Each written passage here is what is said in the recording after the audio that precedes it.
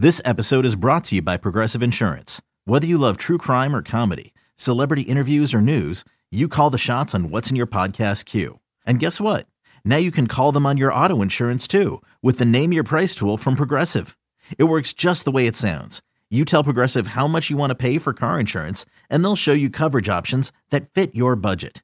Get your quote today at Progressive.com to join the over 28 million drivers who trust Progressive. Progressive Casualty Insurance Company and Affiliates. Price and coverage match limited by state law. Mama told me, son, go and play in the yard. Papa said, go and play, you gotta break your stomach, go and scream real hard. Go play in the yard. Woo! Go play in the yard. You gotta burn your stomach. Well, welcome to it, Inside the Yard. A couple of Orioles broadcasters talking everything Orioles. I was off to a good start after the All-Star break. As we record this on a Tuesday morning, they have one of their best games of the year, beating the Yankees. Now 10-6 in the second half of the year. But, Jeff, really fired up for this weekend. We have the Orioles annual Hall of Fame induction weekend. Going in, former Orioles center fielder Mike Devereaux, MVO 1992. Former Orioles All-Star and Gold Glove winner J.J. Hardy, a part of 3 Orioles playoff teams. Mo Gaba will go in posthumously, and that will be emotional, and he will be recognized in the Orioles Hall of Fame forever. And also one of the all-time great voices of baseball, and we were fortunate enough to have him in Baltimore for a long, long time on multiple runs, and that's the great Joe Angel, who will join us coming up here on this podcast. Yeah, Brett, I'm so excited to spend some time with Joe. I remember when I was in the minor leagues, I would come out to Orioles games, and I would put demos together just to practice calling games in the major leagues and just what a major league broadcast was like, and just trying to put a tape together of somebody could listen to of me calling a game of major league players. And I remember Joe was telling me when he got his first job calling big league games, which I'm hopeful we're going to be able to talk to him about, just how he went about it. And he was telling me, he's like, I did the same exact thing when I was starting out too. So I'm really looking forward to this conversation. All the catchphrases that he has and all the sayings that he has, I'd love to hear where some of them came from, but he was entertaining. I love listening to him and Fred. You and I got to catch up with Fred earlier on in the year, and it's going to be great to talk to Joe and spend some time with him because he's one of the best, and I look forward to the day when he's a Ford Frick winner and going into the Hall of Fame. It's long overdue for that, but we've been very fortunate in Baltimore, both on the baseball side and just broadcasting in general. We've had some just wonderful broadcasters, and Joe is one of the all-time great play-by-play voices on the backdrop and on the call for so many of the biggest moments in Orioles history. The 89 season, of course, the 1992 inaugural season at Camden Yards, the great Buck Showalter era, maybe capped off with a Delman Young double, and of course the getting back to the playoffs and winning that wild card game. And Joe just had an amazing sense of the moment. I think that's his gift, along with his voice and incredible humor. I mean, he is a funny guy. I think more than any other sport, Jeff, our game and the play-by-play aspect of it, that personality is so important compared to, the pace of football and the pace of basketball and the pace of hockey and other sports. I mean, Joe is a friend. Even if you don't know him, he becomes a friend because we're entertained by him for 6 months a year, every year. So it's really a pleasure to have him on this podcast today, and we congratulate him going into the Orioles Hall of Fame. But let's get to it. Joe Angel.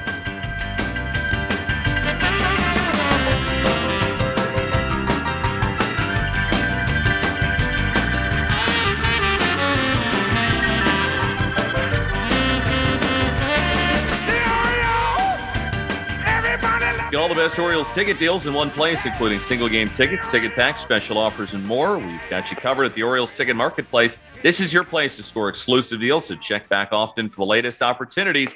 Don't wait to purchase last minute at the box office. Ticket prices are the same at Orioles.com/tickets to purchase.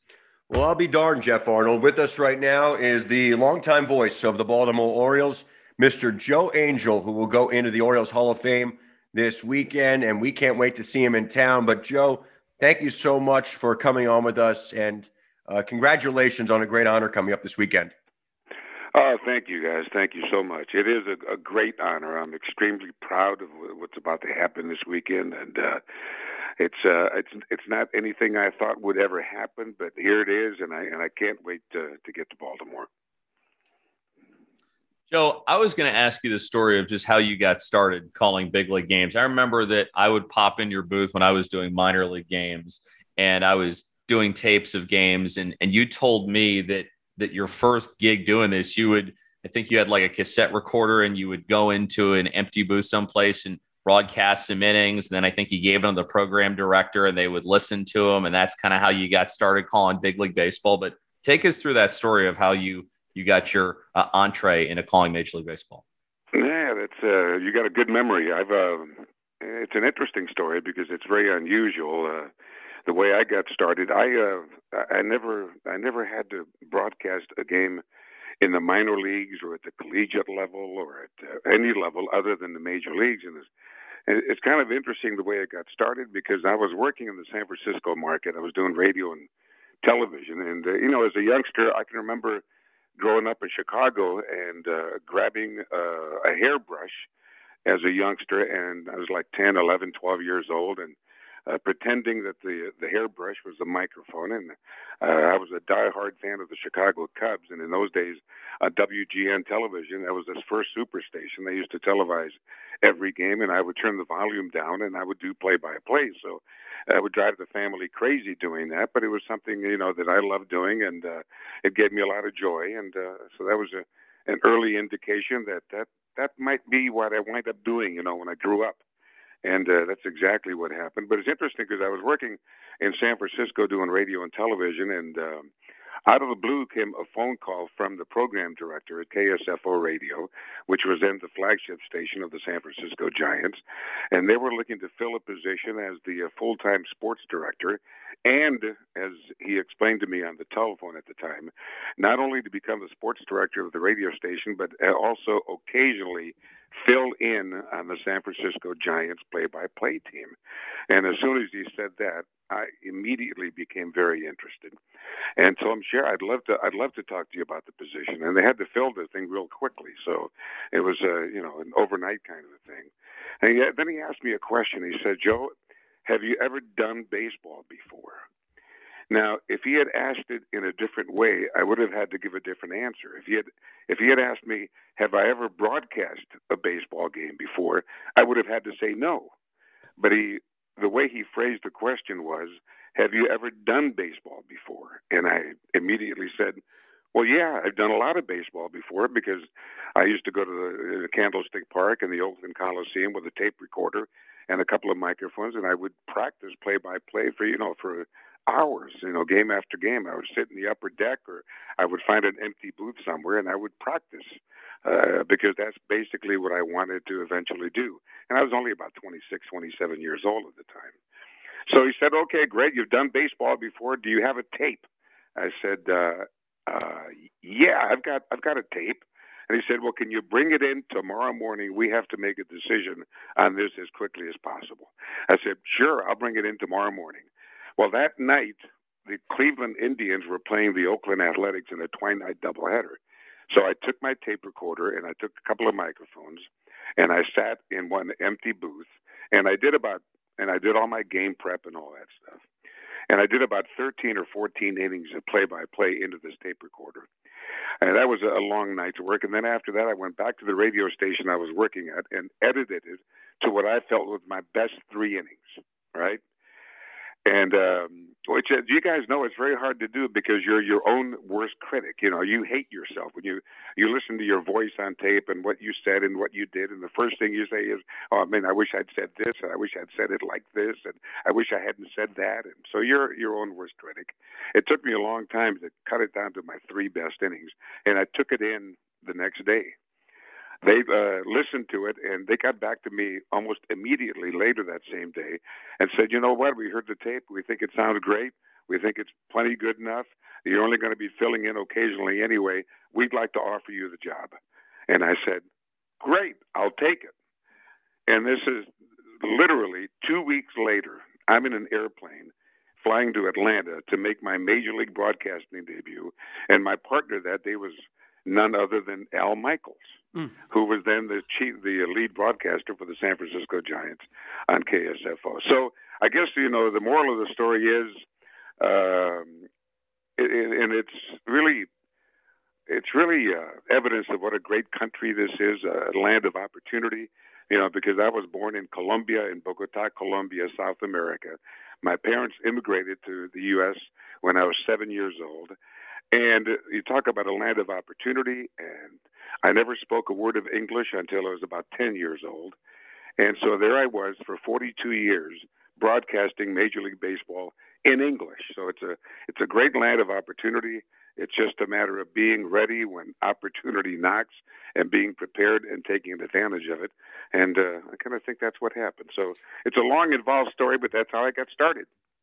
Well, you certainly have mastered the English language, Joe, and you have so many great, I don't want to call them catchphrases because they're more than that. They were synonymous with you in the broadcast, whether it was, of course, in the win column, hasta la vista pelota, wave that baby, bye-bye.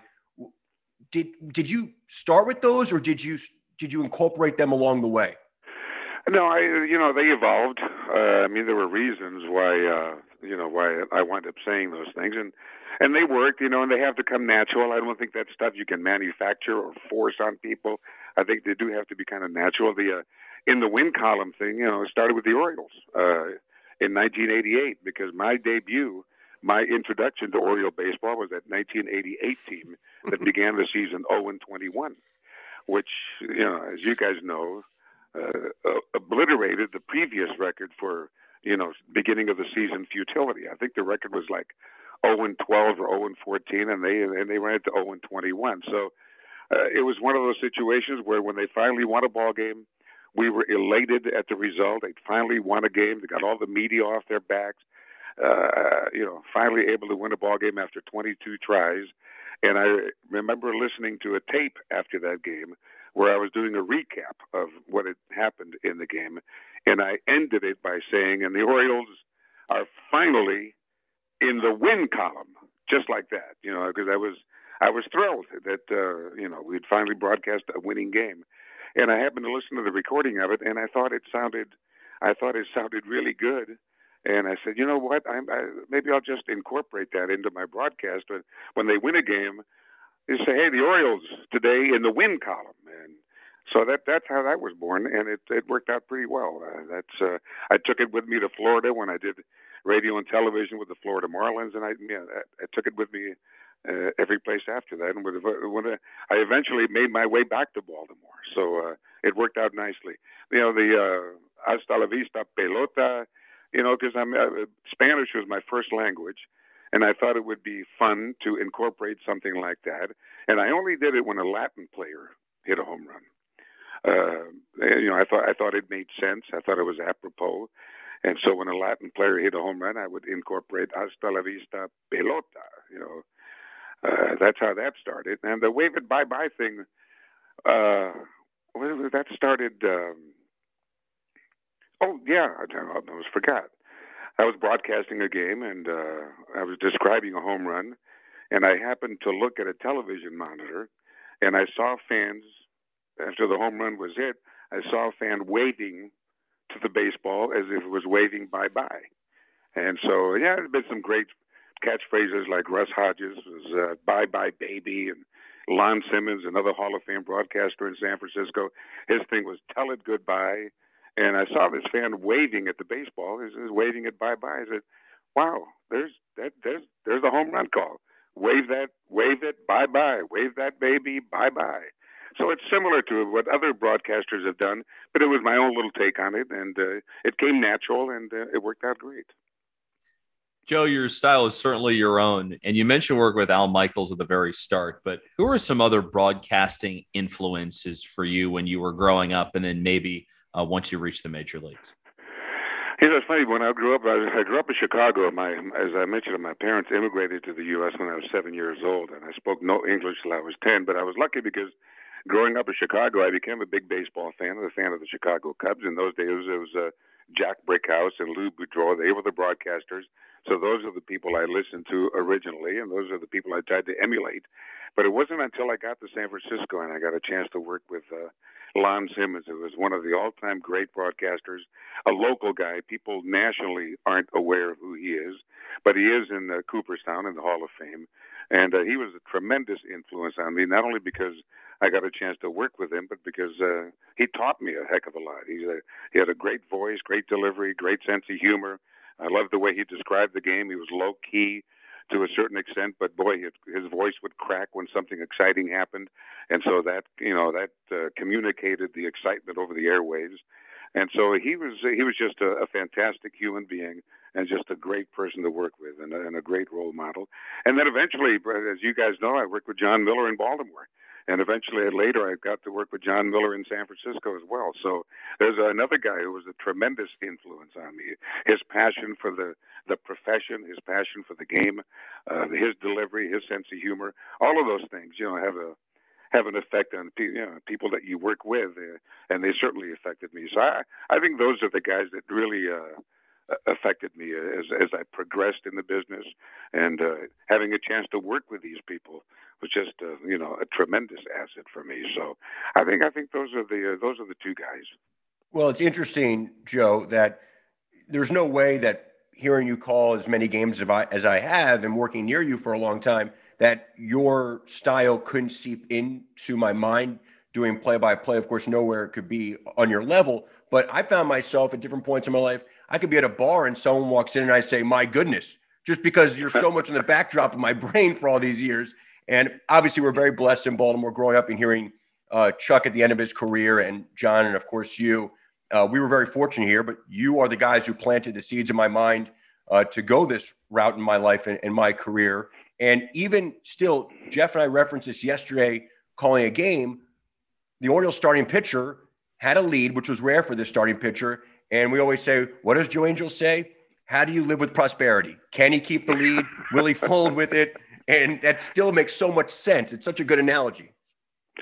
Well, it's great to hear, because basically what you're saying is it's great to be a broadcaster of a generation, and it was your generation, and I'm honored by that, by what you just said. I'm humbled by it, because when you get into broadcasting, I don't think you have those goals in mind. You just want to get the job, and you want to do the best job possible, and you want to influence people, and you want to entertain, but you don't think of yourself as a generational guy. You don't think of young people listening and you're trying to affect them. But that's right. I think that's what happens naturally. So it's great to hear, and it's a great compliment, and I appreciate that. Joe, you mentioned sense of humor, and when I would listen to you, that was one of the biggest things that would stand out for me. How important is it when you're doing baseball, especially on the radio, to be able to use a sense of humor every day as a way to draw people in and to kind of get them involved in the broadcast? Yeah, it's a good question, because a sense of humor, it's something that it's natural. I think if you have it, you have it, and if you don't, it's not a real good idea to try to force something like that on the air. I think what you do over time, eventually becomes natural, and if you try to fake it, I think it's obvious to the listener. So I think it has to be a natural thing, and not something you try to force. And I think it really comes in handy, because broadcasting Major League Baseball, and one of the reasons something that I really wanted to do, I think it's the most challenging position, because I think if you broadcast NBA basketball or college basketball, I think the game carries the broadcast, because there's always something happening. And if you have the ability to speak and describe, and you get the English language, I think the game carries the broadcaster. I think it's the same thing with football, although to a lesser extent than basketball.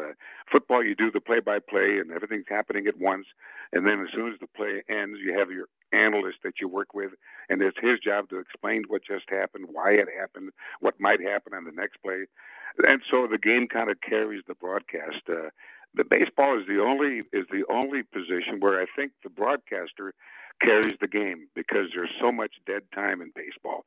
There's so much time to fill in, and you have to find a way to fill it and do it in a way that's entertaining. And if you happen to have a sense of humor, and you don't try to force it, and you let it happen naturally, I think it comes in very handy. So I think it's the most challenging job, which that's why it's a full-time job.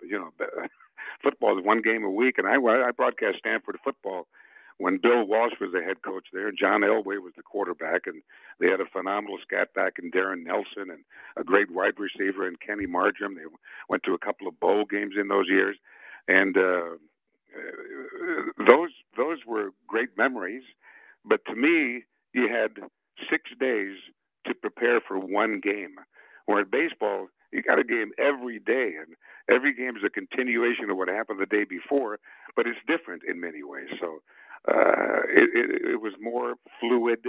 You got to do it every day. You didn't sit around waiting for 6 days to get the next game underway. So that's why I think it was the most challenging, and I think therefore the most rewarding. Joe, I think one of your many gifts was your ability to pull back at a big moment. I think we hear a lot of young broadcasters and everything's at the highest octane all the time, especially when it's a perceived big moment. I think about when the Orioles finally won a playoff game, they beat the Rangers in that wild card game in 2012. And that would have been such an opportunity for this rah call. And you actually scaled it back to such a point, which I think captured this remarkable season and moment. Is something you think about in real time, or is that just a natural gift to sense the moment? Well, I think that's something I learned, from other broadcasters. I think that's something that you should incorporate. You're doing radio in particular, and you guys know this. You guys are broadcast, a lot of experience in the business. And when you were doing radio, to me, it's all about the crowd.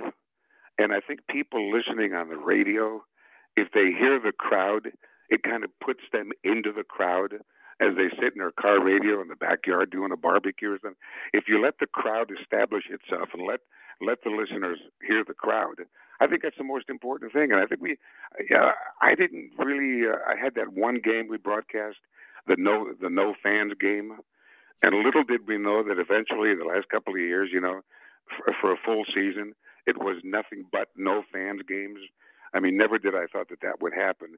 And I think that took a lot away from the broadcast, because at a great moment, like you indicated, it's great to be able to just shut up and let the crowd, after you describe what happened and let the people know what happened, it's a great idea to just shut up and let the crowd carry the broadcast for a while and let the listener, interject himself mentally into the broadcast. I think it's very important. If you don't hear the crowd, then why are you there? It's like if you're doing a broadcast and you don't give the score every once in a while, as often as you can, even you may think it's repetitive. If you don't give the score and let people know what the score is, then the person listening has no idea what's going on. So you have to let them know what's happening and all you can do that by just giving them the score of the game. It puts them immediately into the game and into the broadcast. It determines whether or not they want to continue listening. If it's 14-1, they may not want to do that. So I think you have to let them know, and I think the crowd does that to a certain extent. So you have to allow the crowd to speak. Joe, do you have a favorite moment that you get to call when you're with the Orioles? Does one maybe stand out above the rest? Wow, that's a hard question. I don't think so. I mean, there were a lot of bad moments. There were a lot of great moments. The Delman Young pinch hit, to me, was one of the great moments because it brought the Orioles all the way back. That's what enabled Buck Showalter and that team to change the culture in Baltimore. What had been a losing culture, I think that brought them all the way back. I think when Robert Andino got that big hit that on the final day of the season that eliminated the Boston Red Sox, to me, that was a great moment because the Boston Red Sox were the team that I liked the least. I don't want to use the word hate, but it was the team that I liked the least. And so that to me was a great moment. Every opening day was a fantastic memory. And there were some sad moments too, but that's hard to. I'd have to sit down and really think about all the great moments. I'll tell you one thing. I don't think any other broadcaster accomplished what I did in Baltimore, and I say it very humbly because my debut with the Orioles was 1988, and that was the 0-21 team. And eventually, I would leave Baltimore on two occasions. I left to do the Yankees in it was 1991. The year that George Steinbrenner was suspended by Major League Baseball for making illegal campaign contributions. So I left Baltimore to do the Yankees for 1 year. I signed a 3-year contract. I decided that I really wasn't happy in New York, and I was able to leave, and I was able to come back to Baltimore. So I left after the '88, and I left after '91, and I came back. Uh, so it's not very often that you see a major league broadcaster leave a market. I mean, not once and be able to come back, but leave it twice and be able to come back on each occasion. So the Orioles kept taking me back, and so I think it became the place where I was supposed to be, and it worked out fantastic, as evidenced, I think, by what's about to happen this weekend. Joe, how is retirement treating you? Well, I'll tell you what. I think I left at the right time, especially with COVID and what the broadcasters have had to go through, and the players and the fans the last couple of years. I didn't have to go through that. I was able to leave, and I'm glad I didn't have to go through that. So I think the timing was pretty good. Retirement, I think, has been great. I think my golf game's gotten better. The days do tend to blend into each other. In fact, the only reason I know it's a Monday is because, the club is closed on Mondays, and I'm not able to play on Monday. So, oh yeah, it's closed. It must be Monday. Other than that, it all kind of blends in. But I can travel. I can make plans now that COVID is allowing us to do it to a certain extent. I can go to Denver. I can go to Los see my family, and the last several years doing baseball, I wasn't really fond of traveling. I wasn't fond of airplanes and buses and hotels anymore, not like I was when I was younger. So I think all those factors, if you put them all together, I think retirement has actually treated me pretty well, and I'm happy in retirement. For the golfers out there, Peter Schmuck, our buddy, told us that you might have been the best bunker player that he's ever seen in his life. So give us all a tip or two for when we get stuck in the bunker, how to make a good shot out of it. Okay, I think I know exactly what you're talking about. Because I was playing golf with Peter quite a few years ago, and he happened to be standing in the wrong spot behind the pin as I was coming out of the bunker, and I hit a terrible bunker shot. I sculled it out of the bunker, and almost wound up hitting 3 balls with that shot. And he was the unintended victim, and turned about 3 different shades of color as that ball was flying towards him. But it became when the ball missed him, it became a very funny moment, a very comical moment. But it's a moment that I'm sure he'll never forget. And as you can tell, I've never forgotten either. I mean, occasionally I'll hit good bunker shots, but that was not a good one. But it made a memory, and it's fun to talk about. Well, Joe, it really was an incredible pleasure to speak with you, and we can't wait to see you in Baltimore this weekend. And after this stop here, hopefully next stop, Cooperstown. Wouldn't that be nice? No, thank you. That would be really unexpected. But thank you for your thoughts. I appreciate it, and I can't wait to get to Baltimore and to see all your beautiful faces again. The great Joe Angel.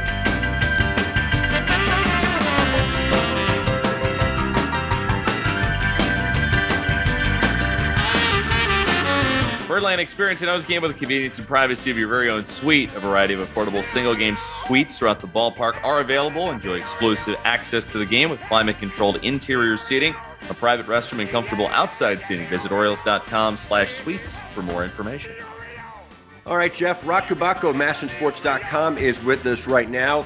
And Rock, let's revisit the trade deadline for a moment and the lack of movement for the Orioles outside Freddie Galvis and Sean Armstrong.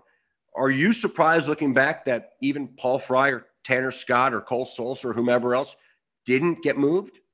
Yeah, I mean, I'm surprised by that. I'm not surprised by the fact that there was very little activity.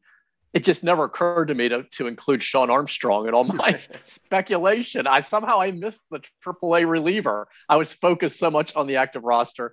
And Galvis, I thought maybe had, because of the injury, removed himself as the chip. I don't know how much of a market there was. Maybe it was just the Phillies in a sweet reunion. So a little bit surprised by that as well. I really thought it was going to be Paul Fry or Tanner Scott. And of course, it takes 2 to tango. You have to have a match. You can't just be like, well, hey, we'd like to move one of these guys and they're our best trade chip, so let's do it. So clearly there was not, and I did mention this, I'm sure you guys did as well, there wasn't a huge sense of urgency to make that trade because they're under team control like 3 more years. And, you can go ahead and wait. You can revisit this in the off season. You can revisit it next trade deadline or the one after that. You don't have to just take any offer. Clearly, there wasn't one good enough to go ahead and pull the trigger on, but I just assumed there would be. And then, of course, the fun debate was, would it be Fry or Scott? Because they bring different things to the table, and Fry seems to be certainly more, I guess, reliable, more, less prone to the kind of things that are happening with Scott with the control lapses.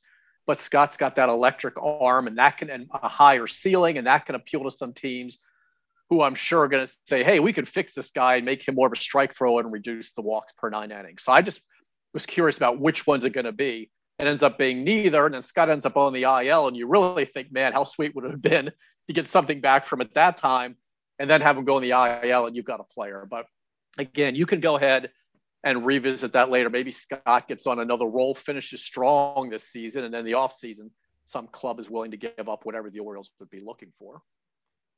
You gave this hypothetical, Rock, so I'm interested in your take on it. Matt Harvey had those 2 good starts in the second half where he threw 6 scoreless innings, one against the Royals, one against the Nationals. And we were saying to ourselves, if he had thrown 6 1/3 scoreless innings the day before the trade deadline, it might have been pretty interesting what could have happened. Do you tend to think that, if that start maybe had come the day before, how much more interest there would have been in Matt Harvey at the deadline? I think so. And I don't know if the over-under then has to be 3 in a row. But if he had done it 3 straight going to that, I think maybe there could have been a little bit more of a market. And in this case, I don't think we can revisit this later. I mean, this guy was signed to a 1-year deal and he's going to be a free agent again. So I think that would have made a big difference. I think maybe teams after only 2 were a little more hesitant. You do it 3 straight times, then you have to start wondering. Now, how much, I don't know what you could have gotten back for him, but how much do you really need in that case when it is somebody that you can revisit? And instead of getting nothing, and he just re-enters the market. So I think if you could have gotten even, hey, Dominican Summer League outfielder that you really like, or somebody in the low levels of a system, a Class A pitcher like they got for Galvis, whatever, you absolutely have to do it. So there must have just been really nothing at that point. I do think, theorizing, speculating, that 3 in a row like that would have had more people saying, okay, maybe even, and not, hey, he's our number 1 starter now. Maybe even a depth type move like the Yankees made with Andrew, was it pronounced Haney? Heaney. Yes. Heaney. Yes. And that heinous outing that he had his debut. But, something along those lines where a team might have said, look, we could go ahead and get him as an extra starter, plug him in, see if we kind of catch lightning in a bottle. But two straight was not enough, apparently. But 3, I think you could have got something done. Rock, I don't want to look too much into the deadline, but let's do it anyway. Let's do it anyway. Subtly, could it be viewed as a turning point in this whole process? Because they didn't dump salary, and it would have been easy to for a number of players. If they really just wanted to shed weight and salary, and for a few players who are going to get raises in arbitration or are going to be arbitration eligible, it's going to be a significant increase. Yes, they can move them still in the offseason, but also if you are purely playing for picks next year, you have a much better chance to pick 1, 2, 3 in 2022 if you got rid of Tanner Scott or Paul Fry or Cole Sol. So you're going to be a much worse team at that point. And now they are a better team with those players in-house and in the bullpen and on the roster. So by not just getting rid of players, to me, that is a subtle moment in this process, maybe. I think so. I think part of it, again, goes back to value as well, where if you can revisit this in the offseason and say maybe there are more suitors, maybe someone is willing to offer us more for one of those guys. And that does include a Dylan Tate. It includes a Cole Sulser. Then they would have been, in July or whatever. Maybe that's a point too. It's like there wasn't a sense of urgency to do it now. We can revisit this. But also, because they value guys who are under control. And, even if you're approaching your first arbitration year, you're still not making mega bucks. So I feel like they're still at least comfortable in that range. Also, I think there's some guys like a Santander, for example, that you don't want to sell low on. His value is down because he's missed so much time health-wise. He wasn't hitting. Now, all of a sudden, not to get your hopes up again, but Anthony Santander is starting to swing the bat well again. Maybe for once he can finish the season strong and finish the season and not be shut down in September. And if that happens, his value goes back up, and then you go ahead and revisit this again in the off season, where maybe more teams are like, all right, we're convinced we saw X number of, a couple months in a row of Santander playing really well and being healthy. Maybe he's a guy for us, and his value goes up. If you try and move him right now, whatever the market was for him, it's low. You're not going to get much in return, and you're not pressed to sell low on him. So they could go ahead and revisit that, and then you're still saving money because he's doing another raise. And then there's some guys you're not going to move anyway. Mullins, Means, they were never in consideration. And Mancini, it would have taken a huge offer. And that's where maybe with Trey, some money can be redirected because they are considering at least the possibility of extension talks, which we never thought we were going to see in a rebuild. He's a special case. But getting back to your point, I think there's a couple things at work here. Guys that are under control that they think, hey, maybe moving forward, they help us. Or we can revisit this later, or the value is too low, and we definitely will revisit it later. Hey, Rock, I was going to follow up on the Mancini thing. When Mike Elias was asked that question after the deadline passed, how did you interpret his answer when it was asked about, the possibility of an extension for Trey? Yeah, I mean, and I've heard from other people when I've asked this question, it's more like for background. It's definitely clear that they're open to it, which for me is newsworthy in itself, even though I don't think they would ever publicly say absolutely not.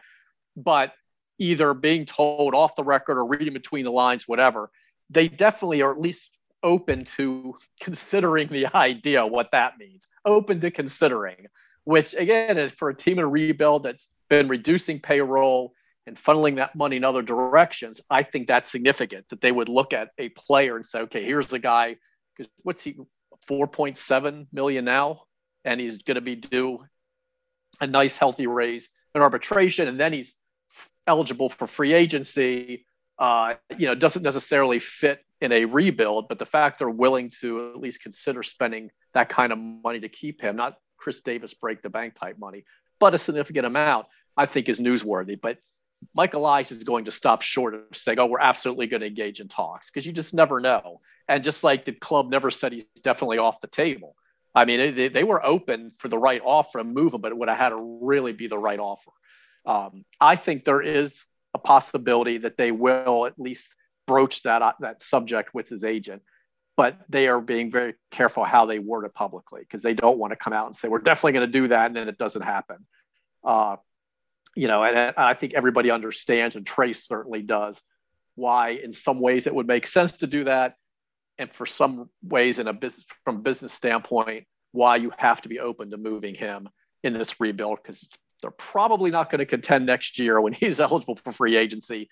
And if his value's as high right now as it's been ever possibly, then, why would you not at least consider before he becomes just a 2-month rental next year? You have to consider whether you might revisit this in the off season with the right offer. So there's a lot of directions they could go with Trey Mancini, which also makes him kind of a fascinating subject. So I think they're being careful in how they word this. I think it's very clear from what Mike Elias has said, what I've heard from other people, that there are different directions they can go, but just the fact that an extension is one of them is something to pay attention to. Rock Kubatko, MASNsports.com. Rock, we really appreciate it. Thank you. Thanks, guys. The Orioles! Everybody love the Orioles! Hey! The Orioles! Yeah, the Orioles!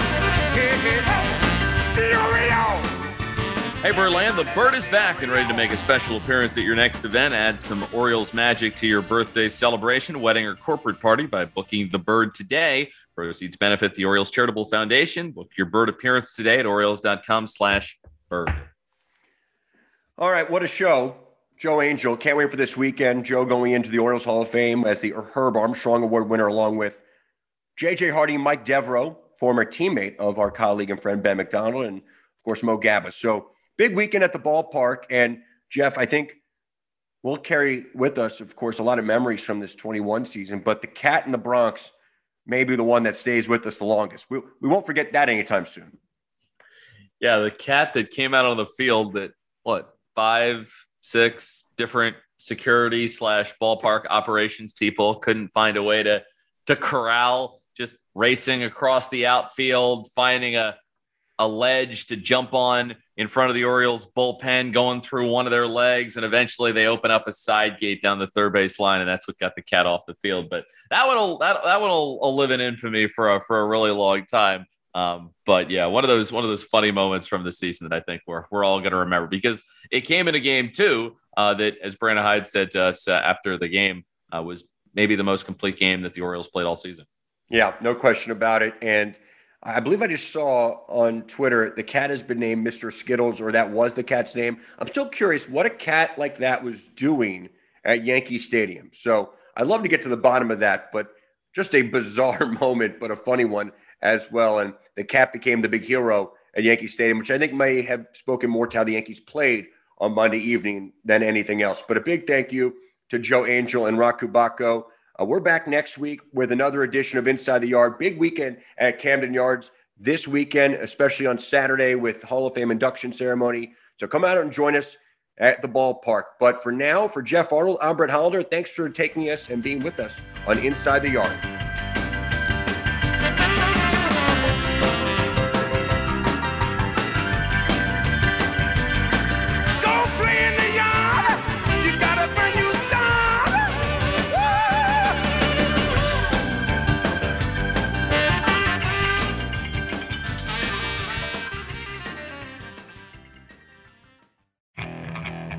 Okay, picture this. It's Friday afternoon when a thought hits you. I can waste another weekend doing the same old whatever, or I can conquer it. I can hop into my all-new Hyundai Santa Fe and hit the road. Any road. The steeper, the better. Because my all-new Santa Fe is available with H-Track all-wheel drive, so I can hit the trail without a worry in the world. Heck, with 3 rows and best-in-class rear cargo space, I can pack the whole family in with all our gear. We've got available dual wireless charging for our phones, so we'll never lose touch with civilization, and we won't lose touch with the primordial power of Mother Earth. So which is it? Waste the weekend or do something a little more epic? And conquer it in the all-new Hyundai Santa Fe. Visit HyundaiUSA.com or call 562-314-4603 for more details. Hyundai. There's joy in every journey.